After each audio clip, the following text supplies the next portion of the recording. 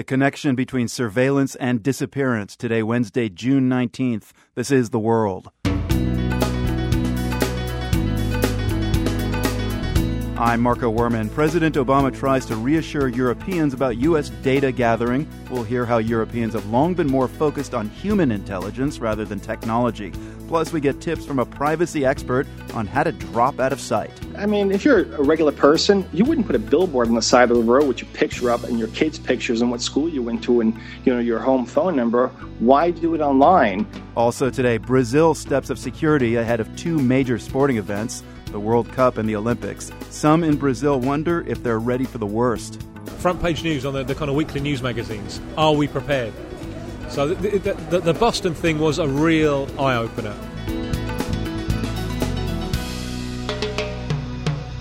PRI's The World is supported by Medtronic, now accepting nominations for the Bakken Invitation, a global celebration of patients helped by medical technology who make a difference in their communities. More on how nonprofits can earn a grant at liveongiveon.org. I'm Marco Werman in Boston. This is The World. It's not just Americans who want an explanation from President Obama about U.S. government surveillance programs. So do many Europeans. And today in Germany, President Obama tried to address that.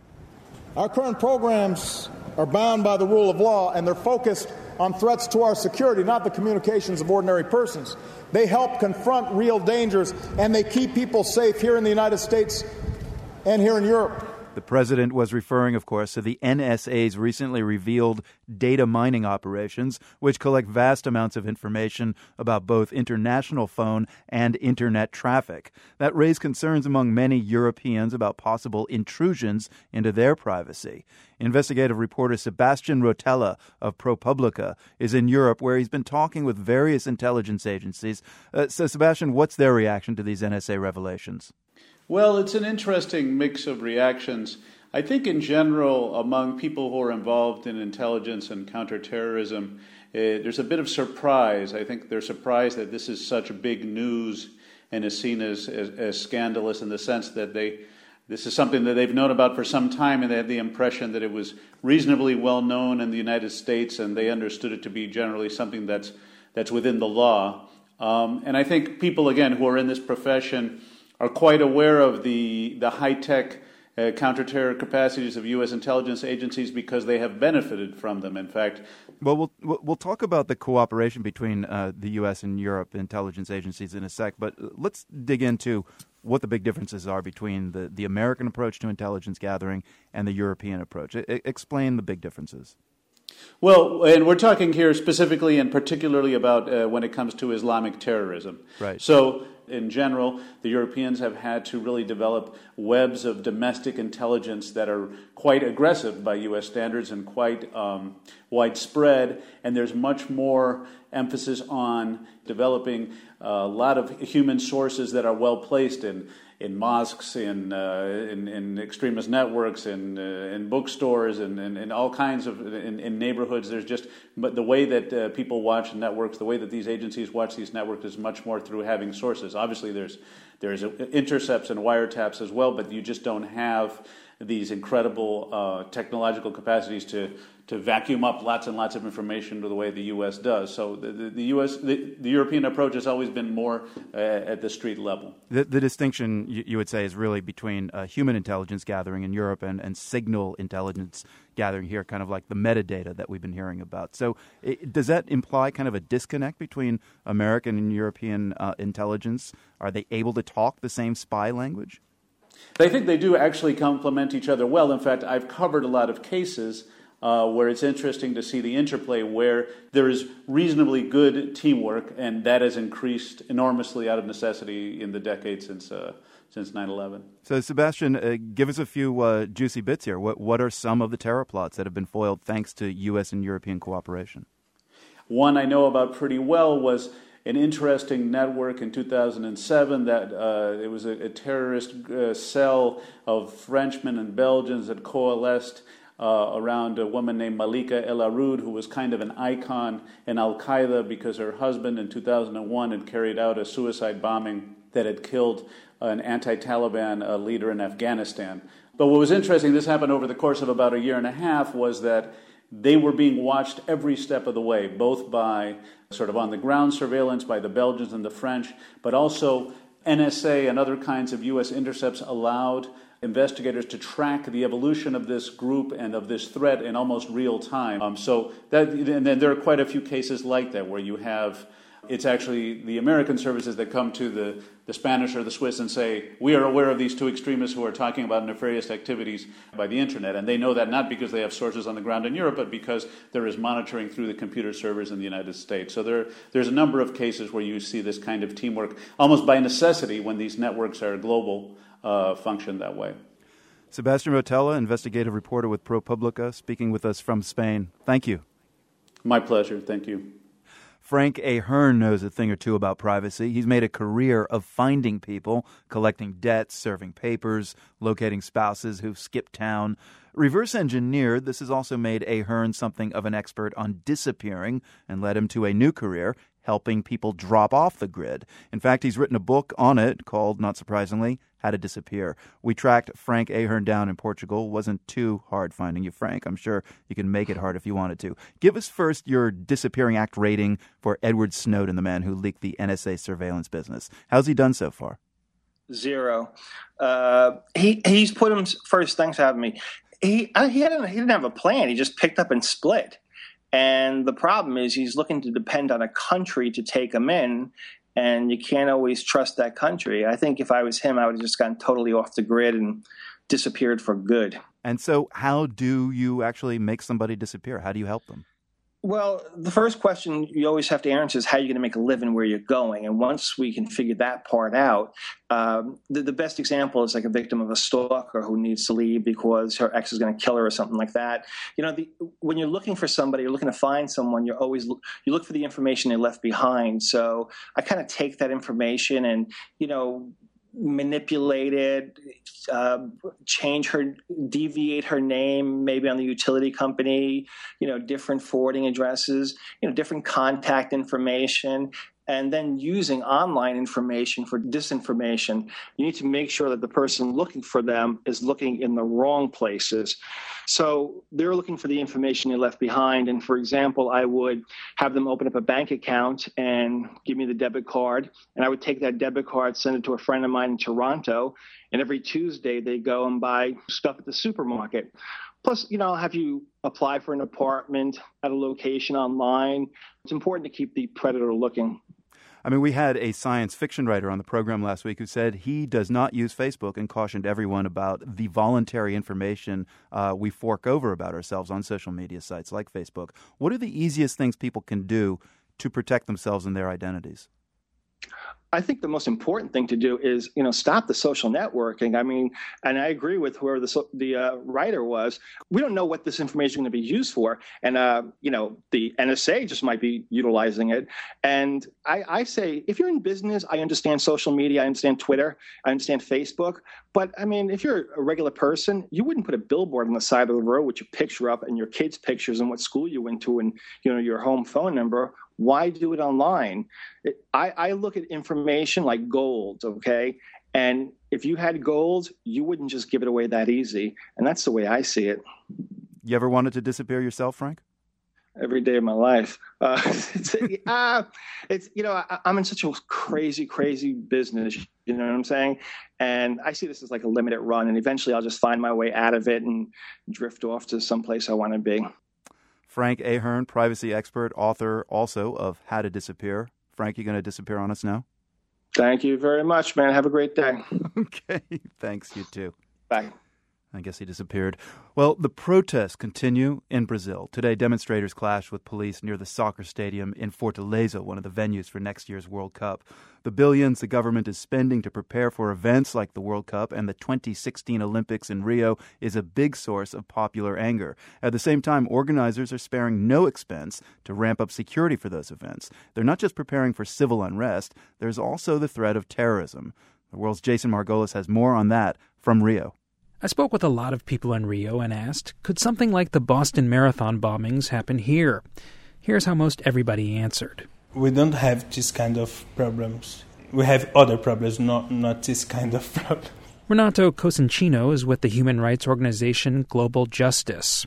He and many Brazilians often talk about crime concerns, but terrorism is something that happens in far-off places. The Boston bombings did rattle some nerves, though, says Tim Vickery, World Soccer Magazine's South American correspondent. It's front-page news here. Front-page news on the kind of weekly news magazines. Are we prepared? The group responsible for planning the Olympics, Rio 2016, has expressed full confidence in hosting a safe event, a point echoed by government officials at various levels. Tim Vickery says that vote of confidence is largely justified, because authorities here have lots of experience dealing with mass events, such as Rio's Carnival every year. They know the vulnerable points in their city. It's a huge show of strength on the streets. But the level of sophistication needed to combat a terrorist threat, that's something that they're not particularly used to. So for that, the Brazilians are looking to outside help, people like Jim McGee with the Sufan Group, a security consulting firm headquartered in New York. McGee spent 2 decades with the FBI working a lot of big sporting events. He said terrorism may seem like an exotic threat to most Brazilians, but there is reason for concern. When you invite the world to your country, you invite not only all of the sporting teams and the fans, but you invite most of the problems that are occurring globally as well. He compares the situation in Brazil today to Greece, which hosted the Olympics 9 years ago. In 2004, we brought over, and when I say we, I mean the FBI, we brought over subject matter experts that we were able to embed right with their counterparts so that they had our experts right there in an advisory role in the event of an incident or a crisis. He hopes the FBI, along with British, Australian, and Israeli security experts, will be in Brazil as well. Rio state police officers are already working with the FBI and Spanish police, exchanging information about things like anti-terrorism tactics and chemical threats. In Rio, the city government recently opened a new command and control center, a facility spurred by the upcoming Olympics. It is here that the 70 operators alternate during different shifts to monitor the city's operation. Over 400 cameras installed at strategic points. I took a tour of the control center with Victor DeMarchino, who works for the city. We stood on a balcony overlooking about 30 people who are watching the TVs. But these guys are responsible for the cameras. They can zoom in and zoom out to the cameras. They can turn around. This room was designed primarily to monitor traffic and weather incidents, such as threats from mudslides. The state government just opened its own control center nearby, solely dedicated to security. But it's all integrated, said DeMarchino. One of these guys might say, well, there's something weird there. And then you're going to call that guy on the left, who is the guy from the police, in the gray suit. And then they can use this information. DeMarchino adds there will be many more cameras trained on Olympic facilities. Security expert Jim McGee says these eyes all around are critical for mega sporting events. In Boston, for example, surveillance cameras helped identify the alleged marathon bombers. In London, you can't go anywhere where you're not under the view of a camera, and that contributed to why the London Olympics went so well. McGee says so far, overall, Brazil is taking the necessary steps to meet the security challenges posed from outside threats. That's reassuring, but it is coming at a steep cost. Street protesters in Brazil this week have been railing against the tens of billions of dollars being spent on preparations for the upcoming mega sporting events. Precise spending figures are fungible, as is the specific security budget. Anyway you add it, though, Tim Vickery says for many Brazilians, all this hassle and cost just isn't worth it. We were quite happy in our little backwater, in our little tropical backwater, not having any enemies. So there is a downside to hosting the World. Of course, there's an upside, too. If the World Cup and Olympics go off without a hitch, billions of people will see Brazil at its finest. Then maybe some of the costs and preparations won't seem so severe. For The World, I'm Jason Margolis, Rio. Hope you like bumpy bike rides. We're going to hit the road in Congo for the first edition of the Tour of the DRC, coming up on The World from PRI. The World is brought to you by PRI with help from Medtronic, now accepting nominations for the Bakken Invitation, a global celebration of patients helped by medical technology who make a difference in their communities. More on how nonprofits can earn a grant at liveongiveon.org. I'm Marco Werman. This is The World.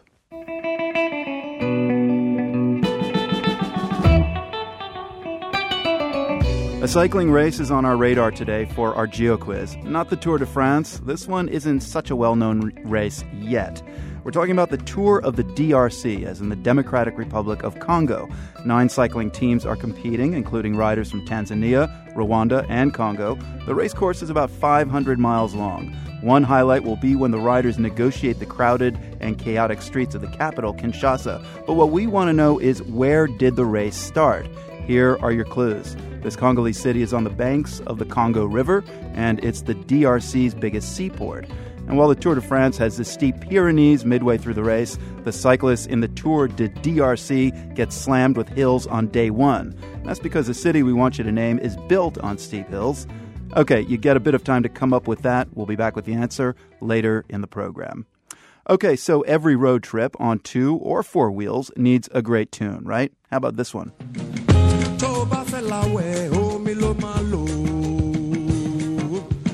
If you want to go wash, now what are you going to use? Yep, that's Fela Kuti, and right now we're taking off for his native Nigeria. No need to book a flight, just pull up a chair, an armchair. We've invited Nigerian-American writer Chinelo Okparanta to share her picks for our armchair travel series this summer, and Okparanta says you just can't travel to Nigeria without reading her first pick. It's the classic Things Fall Apart by Chinua Achebe. Growing up, I knew the name Chinua Achebe.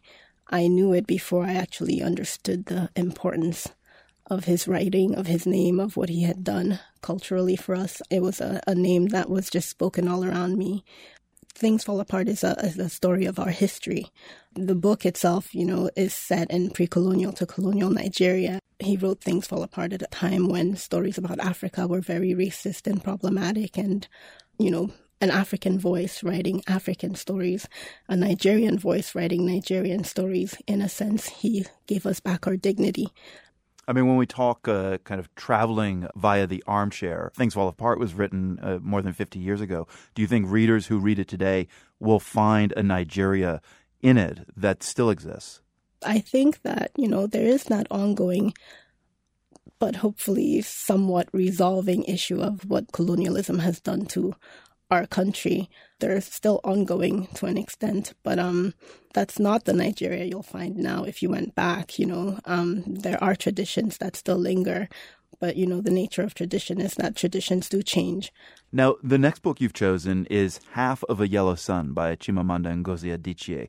It takes us to another point in Nigerian history, namely the Biafra War. Late 60s, am I right there? Yeah, the Biafran War, the Nigeria-Biafra War, as some people call it. So 1967 to 1970.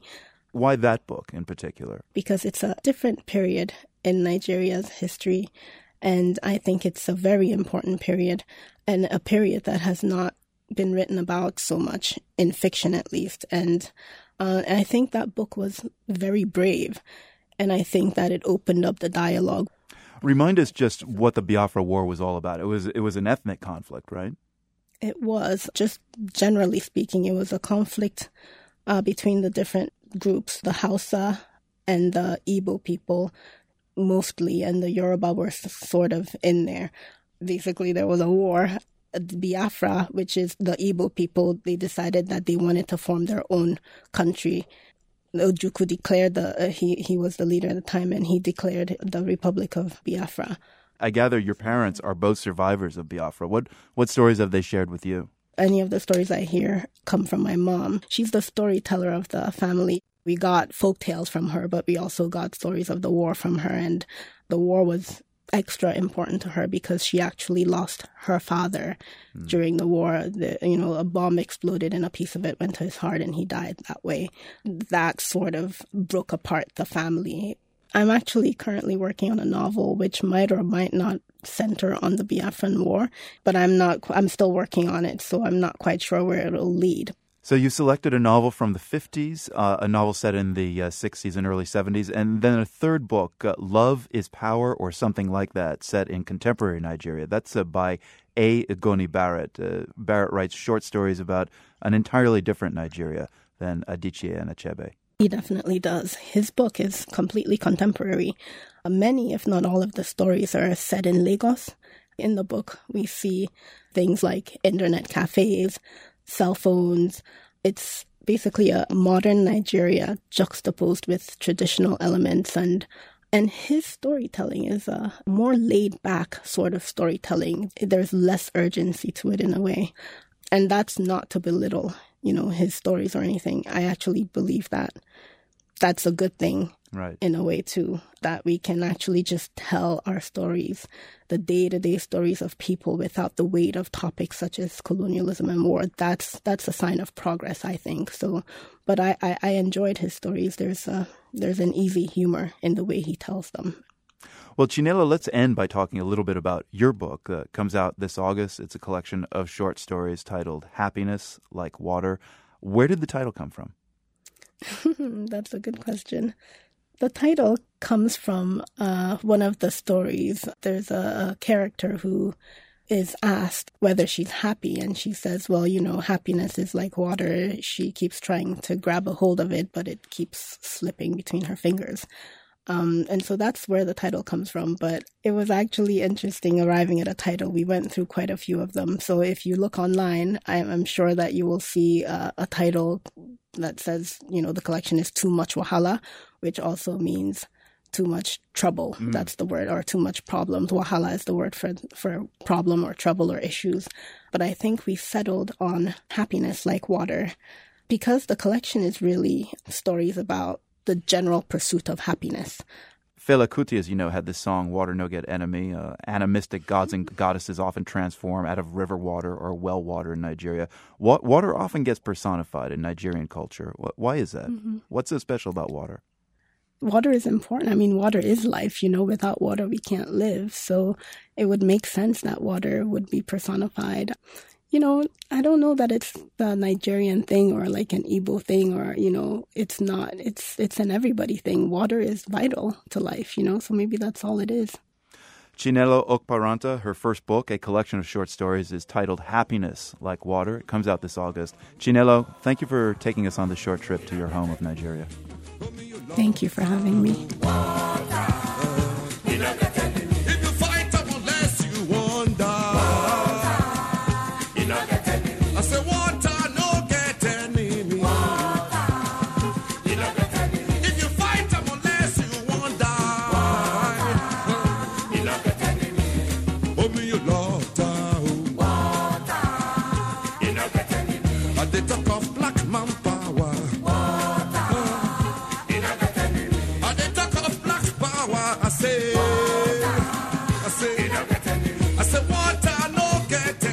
All summer, we'll be exploring books that let you travel the world from the comfort of your home. Armchair traveling, we're calling it. We're asking for your help, and we've received some great responses so far.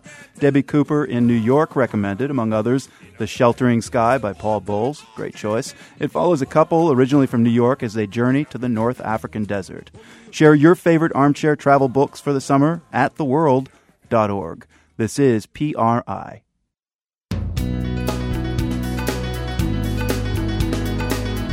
I'm Marco Werman. Coming up, what having a driver's license means for undocumented immigrants in Vermont. And later, a German musician who brought his own piano to Istanbul's Taksim Square, where he played it for protesters and police alike. And even the policemen, they come and say, hey, you are very good, in Turkish. PRI's The World is supported by Medtronic, now accepting nominations for the Bakken Invitation, a global celebration of patients helped by medical technology who are making a difference in their communities. Learn how nonprofit organizations may earn a $20,000 grant at liveongivon.org. I'm Marco Werman, and this is The World, a co-production of the BBC World Service, PRI, and WGBH in Boston. When President Obama spoke today in front of Berlin's Brandenburg Gate, one of his biggest applause lines concerned a policy half a world away. Even as we remain vigilant about the threat of terrorism, we must move beyond the mindset of perpetual war. And in America, that means redoubling our efforts to close the prison at Guantanamo. It means... The president's comment comes on a day that more than 150 health professionals published an open letter to him in the medical journal The Lancet. The doctors expressed concern about the 104 prisoners at Guantanamo who are on a hunger strike. 44 of them are being force-fed by a tube placed deep in the nose. One of those men is Ahmed Belbacha, a 43-year-old Algerian accountant. He was captured in Pakistan 3 months after the attacks of September 11th, 2001. 6 years ago, Belbacha was cleared for release, but that hasn't happened yet. So Belbacha joined the hunger strike. Like the other detainees, he can't speak to journalists, but his lawyer provided the BBC with this account from him describing what it's like to be force-fed. Belbacha's words are read here by an actor. When they force-feed us in Camp 6, they shackle our feet with metal chains and shackle our arms and hands to stomach with metal chains. Then they put us in a force-feeding chair and tie us with belts. Some of the newer medical staff they sent down, because there are so many strikers, are afraid during feedings, and it shows. I do not think I am intimidating, as I weigh at most 120 pounds now. Still, when one of the new nurses, she was perhaps 40, started to feed me, I saw that her hands were shaking. I asked her whether it was her first time ever to force-feed someone. "Yes, it is," she responded. The words there of Guantanamo inmate Ahmed Belbacha being read by an actor. In their open letter in The Lancet, the doctors urged President Obama to let them attend to the medical needs of the hunger strikers. The president also warned today against the dangers of perpetual war. The war in Syria is 2 years old with no clear end in sight and has produced 1.5 million refugees. More than 110,000 of them are living in the Zaatari camp in Jordan. It's about 5 miles from the Syrian border on a dusty, windblown plain. The camp has grown so fast that there are not enough police officers to keep order. So refugees have taken to policing it themselves. Ben Gilbert has the story. Ahmed Salti and his family fled Syria after government shelling destroyed their home. Salti got a job here in the Zaatari refugee camp, making $100 a month, keeping the area near his tent clean. But the bathrooms just a few steps away are unusable. Salti says kids trash the place at night. I ask him why he doesn't stop them. If I see a kid throw a stone, I can't interfere because he'll tell his family and that will lead to a fight, he says. This is the family's attitude. They will tell you, why did you beat him? He could do whatever he wants. Kids running wild is just one example of the lack of order in Zaatari camp. There's no regular police force and barely any governmental structure in place here. Ahmed Salti compares life in Zaatari to living in the jungle. His sister-in-law, Ala, says in Zaatari, you're on your own. With small issues, like someone steals from you or beats you, if you are strong, then you can get your rights, she says. If not, then there's no one who will help you. Jordanians, they don't interfere. They say it's an internal issue, and you have to deal with it yourself. So, Syrians have established their own law and order in Zaatari, for better or worse. They've fallen back on informal networks of family, relatives, and friends. In this area of the camp, at least, residents say it's pretty safe. They post neighborhood men to guard the women's bathroom at night, and they rely on community leaders to resolve disputes. One man, who has to be called Abu Walid, is a power broker and a person refugees approach to help resolve conflicts. He used to own a canning business in Dara province in Syria. He says the Syrian army destroyed it. In the camp, he has 2 tents, one for living in and one for receiving guests and conducting business. You can't enter the tent without being offered a cup of Arabic coffee served black. Abu Walid says all conflict resolution starts and ends with the coffee. And he's pouring a lot of it these days because he says Syrians are stressed out. Some of these families lost a wife, their kids, or they don't know what happened to their relatives, he says. So people are angry, and any small problem makes people explode. But thank God we're trying to resolve these things. One thing that really gets Abu Walid raging is how the UN is running the camp. He says UN workers break their promises and leave refugees in appalling conditions. Let me say, we have spent, as humanitarians, a lot of time to successfully, I would say, save lives, to set up the basic services. We have maybe omitted to put in place the right governance structures. That's the UN's Kilian Kleinschmidt, who manages Zaatari. He says he appreciates what the refugees are going through, but they need to be more patient. He says conditions here may not be great, but they could be a lot worse. There's plenty of food and water, much of the camp has electricity, and there's access to health care and schools. Kleinschmidt says he knows that a lot of the Syrians' anger comes from what's happening back home. Here we have a very strong feeling amongst the people who are in the camp that they are mistreated, that Syria has been forgotten by the international community, that not enough is being done for them and Syria and against the enemy. For most of them here, that is the government of Syria. So they're feeling that we owe them. Last month, some refugees threatened aid workers with knives. In April, refugees seriously injured 4 Jordanian policemen during a riot. Kleinschmidt says he's been beaten up twice. He says he's now focusing on establishing civilian government and policing in the camp. It has an urban character of all the dynamics you would find in the bad neighborhoods of any big city of the world. And so we're looking into best practice from cleaning out bad neighborhoods from Rio de Janeiro to New York and other places. That's what we're trying to look into. In the end, Zaatari may be a tough neighborhood, but it's nothing compared to what these Syrians have left behind. For The World, I'm Ben Gilbert. In a couple of weeks, the Tour de France, and it'll be interesting to see how this year's tour goes, given the Lance Armstrong doping scandal and revelations that many other riders have also used performance-enhancing drugs. Hopefully one of cycling's newest competitions won't be tainted with any doping scandals.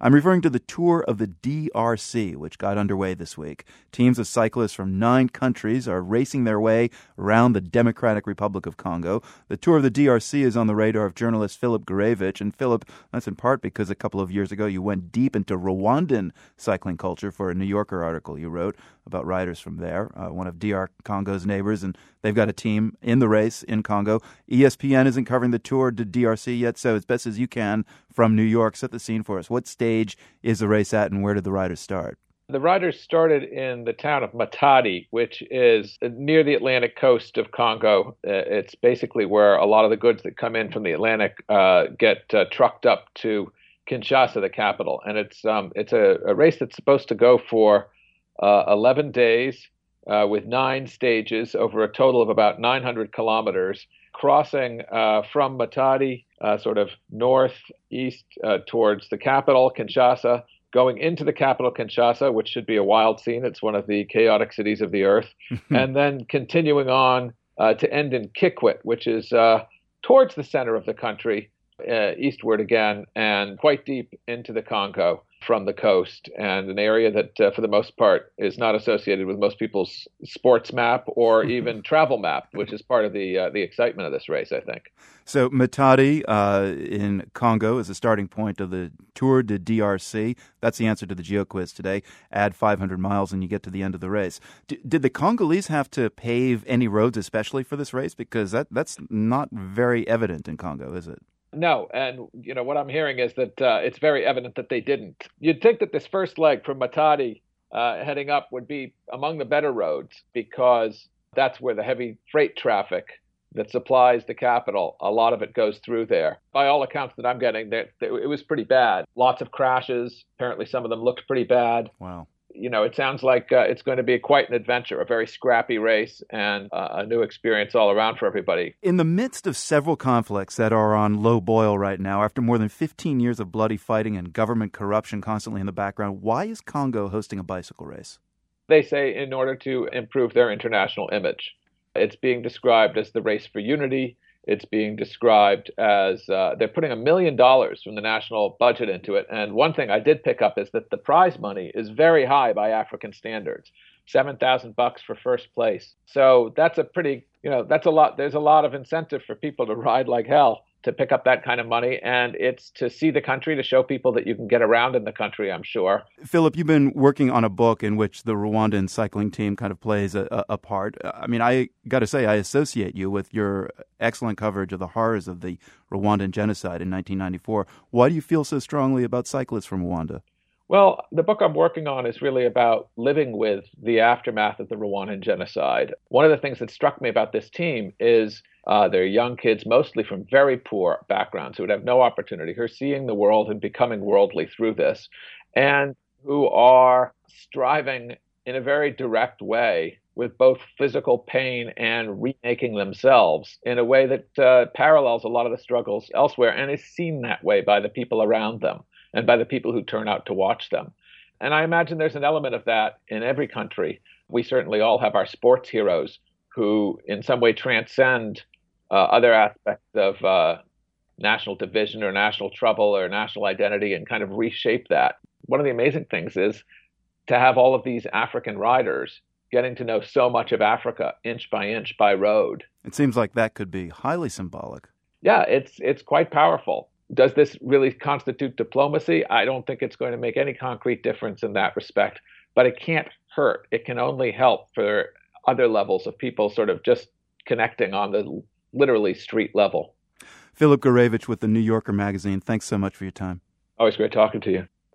This next story is about something many of us take for granted, a driver's license. But if you're undocumented in the U.S., getting a license isn't a given. In fact, it's an issue that sparked debates around the country. As part of our Global Nation coverage, Sarah Harris of North Country Public Radio reports on how it's playing out in Vermont. Luis is a farmhand in East Montpelier, Vermont. He shows me around the dairy where he works. Luego le tiramos comida de este lado. He explains where the feed goes and where the pregnant cows are kept. Now, the farm is beautiful, but it's also pretty far from everything. The closest town is a 15-minute drive, and there's no public transportation. For Luis, it's isolating. He's from Mexico and is living here illegally. So until just recently, he couldn't get a driver's license. He was stuck on the farm. Se pongan en lugar de nosotros.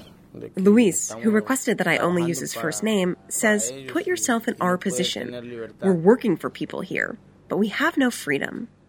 Danilo Lopez knows this feeling, too. He's also from Mexico, also undocumented, and once worked at a dairy farm here. One day, he had an awful run-in with a bull. La más grave fue cuando me golpeé. Lopez tells me how the bull tossed him into the air. He landed hard, bruising his ribs, but his employer told him he couldn't take him to the hospital. He was too busy. And Lopez was afraid to call an ambulance, and without a license, couldn't drive himself in. It took a full day for Lopez to get medical care. Cases like this are triggering debates nationwide over whether immigrants here illegally should be allowed to drive. Arizona and Florida are among the states denying licenses, saying they encourage fraud. But a growing number of states, including Colorado, Connecticut, and Vermont, are approving licenses that say, yes, allow people, regardless of their status, to get licenses. There are still restrictions. People with these special licenses and ID cards can't board a plane or enter a federal building, but they can drive, get insured, and access basic services like food, healthcare, and banking. Back in Vermont, Seth Gardner, who owns the farm and employs Luis, supports the new license law. I almost think it boils down to a moral question. Because, like I said when I testified, is when you have workers that show up on your doorstep with all they have is a suitcase and they can't speak English, they're at your mercy. And that's not a good thing in some places. And it lends itself to abuse. And I feel that the driver's license is a way to get your driver's license, is a way to empower those workers. But it also sends a message, even though it's subtle, to the employer that these people at least have that right. Gardner talks about hiring undocumented workers openly. Vermont's dairy industry relies heavily on migrant workers to make up for labor shortages. But another dairy farmer in Vermont who requested anonymity says the issue isn't so simple. Just the fact of saying you're going to have a license and your life is going to change, the isolation is going to disappear and so forth, that I believe that's very unfair to be leading the young immigrant labor force into believing that just that license is going to change their life that way. He feels federal immigration reform should lead the way, not state laws. There are also questions about enforcement. State police aren't allowed to ask people about their immigration status, but in northern Vermont, where Border Patrol maintains a strong presence, it's unclear if undocumented immigrants driving with one of the new licenses could risk deportation if they're pulled over.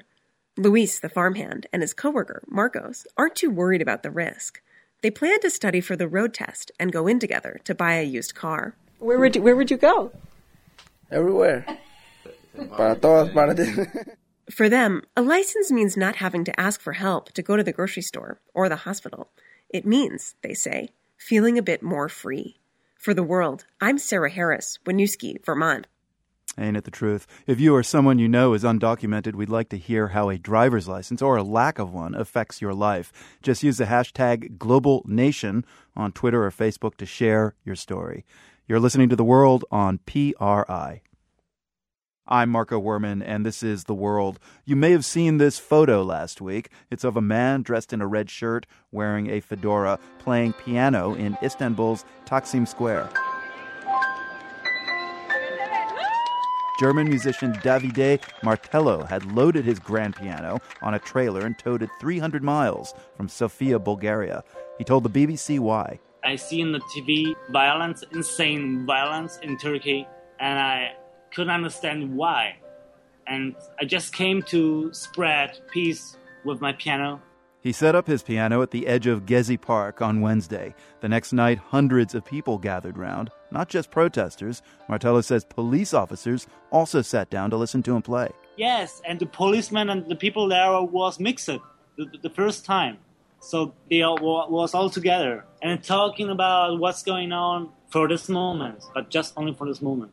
Okay, reality check here. This is the same place we all saw being hosed down by water cannon last week. But Martello says he felt safe. And even the policemen, they comes and say, hey, you are very good, in Turkish.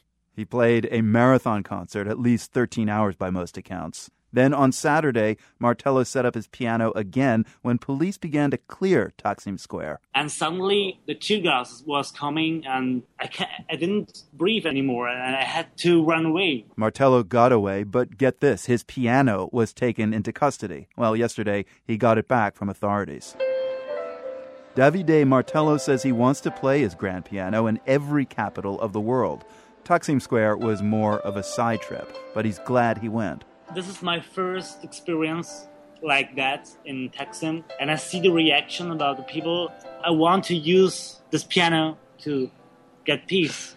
I can use the music to change the mind of the people. It's an unusual way, but I think it works.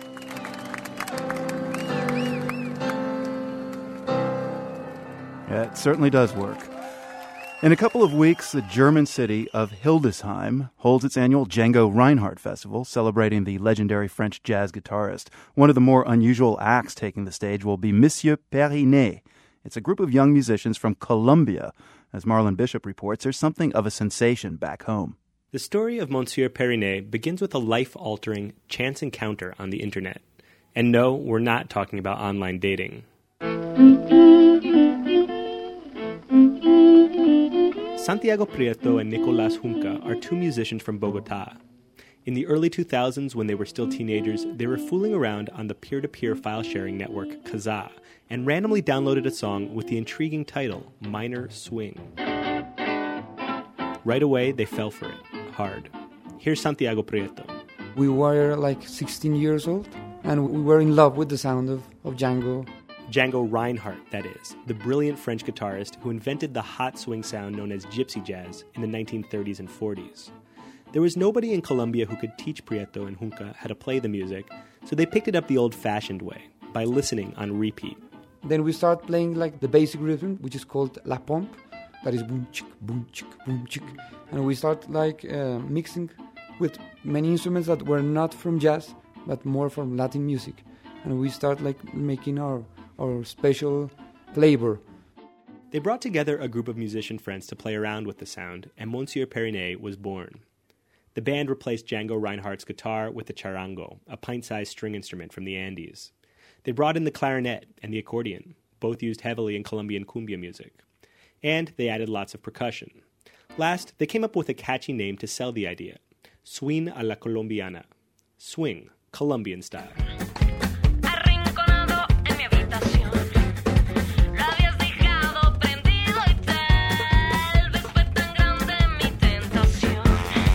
Monsieur PRI brings rhythms from all over Latin America, from tango to Afro-Peruvian music and Mexican norteño, and superimposes them onto the French gypsy jazz template.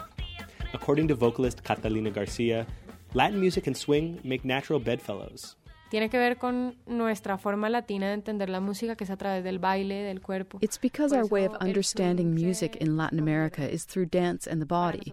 So swing became something really familiar for us right away, because we can dance to it. That's where the bridge between Latin American music and swing lies. What nobody could have guessed is how much of a hit Monsieur PRI's experiment in Colombian swing would be.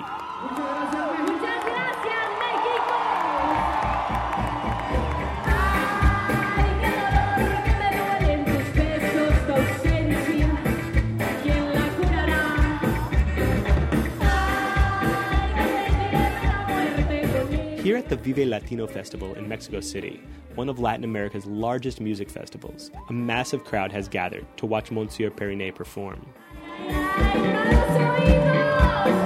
After the concert, 16-year-old Mexican fan Mitze Alejandro is giddy.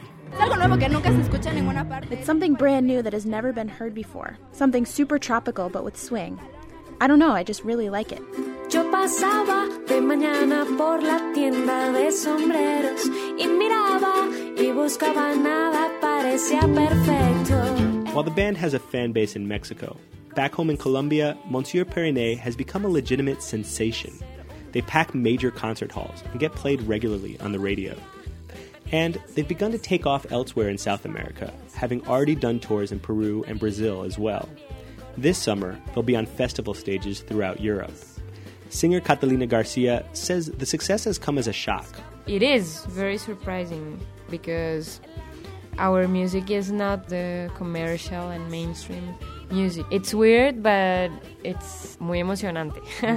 It's emocionante, exciting, she says. She says it's also exciting just to be making music in Colombia today. Over the past decade, the local scene has exploded with new bands, many of whom are experimenting with mixing international sounds and Colombian folkloric music in bold ways. And they've been getting newfound attention from the Latin music industry at large. Most agree, Colombia is hot right now. I think that because of the state of war, because of the violence that we lived since like 60 years ago, everybody in Colombia is trying to, by the language of art and music, is trying to change our face to the world. And looking at our roots, it's the only way that we can save our identity. So even when the inspiration is a dead French jazz guitarist, Monsieur Periné makes it clear. They represent Colombia above all else. For The World, I'm Marlon Bishop. Tanto tiempo disfrutamos este amor, nuestras almas se acercaron, tanto así que yo guardo tu sabor, pero tú llevas también sabor a mí. Si negaras mi presencia. From the Nan and Bill Harris studios at WGBH, I'm Marco Werman. Take a solo, and thanks for listening. Yo te di que por fuerza llevas ya sabor a mí. No pretendo ser tu dueño, no soy nada, yo no tengo vanidad de mi vida, doy lo bueno. The World is a co-production of the BBC World Service, PRI, and WGBH, supported by the Bill and Melinda Gates Foundation, dedicated to the idea that all people deserve the chance to live healthy, productive lives. GatesFoundation.org. The Rita Allen Foundation, investing in transformative ideas in their earliest stages to leverage their growth and promote breakthrough solutions to significant problems. Online at ritaallen.org. And by the PRI Trust for Innovation, which enables informed risk-taking in the creation of new content for public radio. Donors to the Trust include Marguerite Steed Hoffman, the Tagney Jones Family Fund, and the Rose Family Fund. PRI, Public Radio International.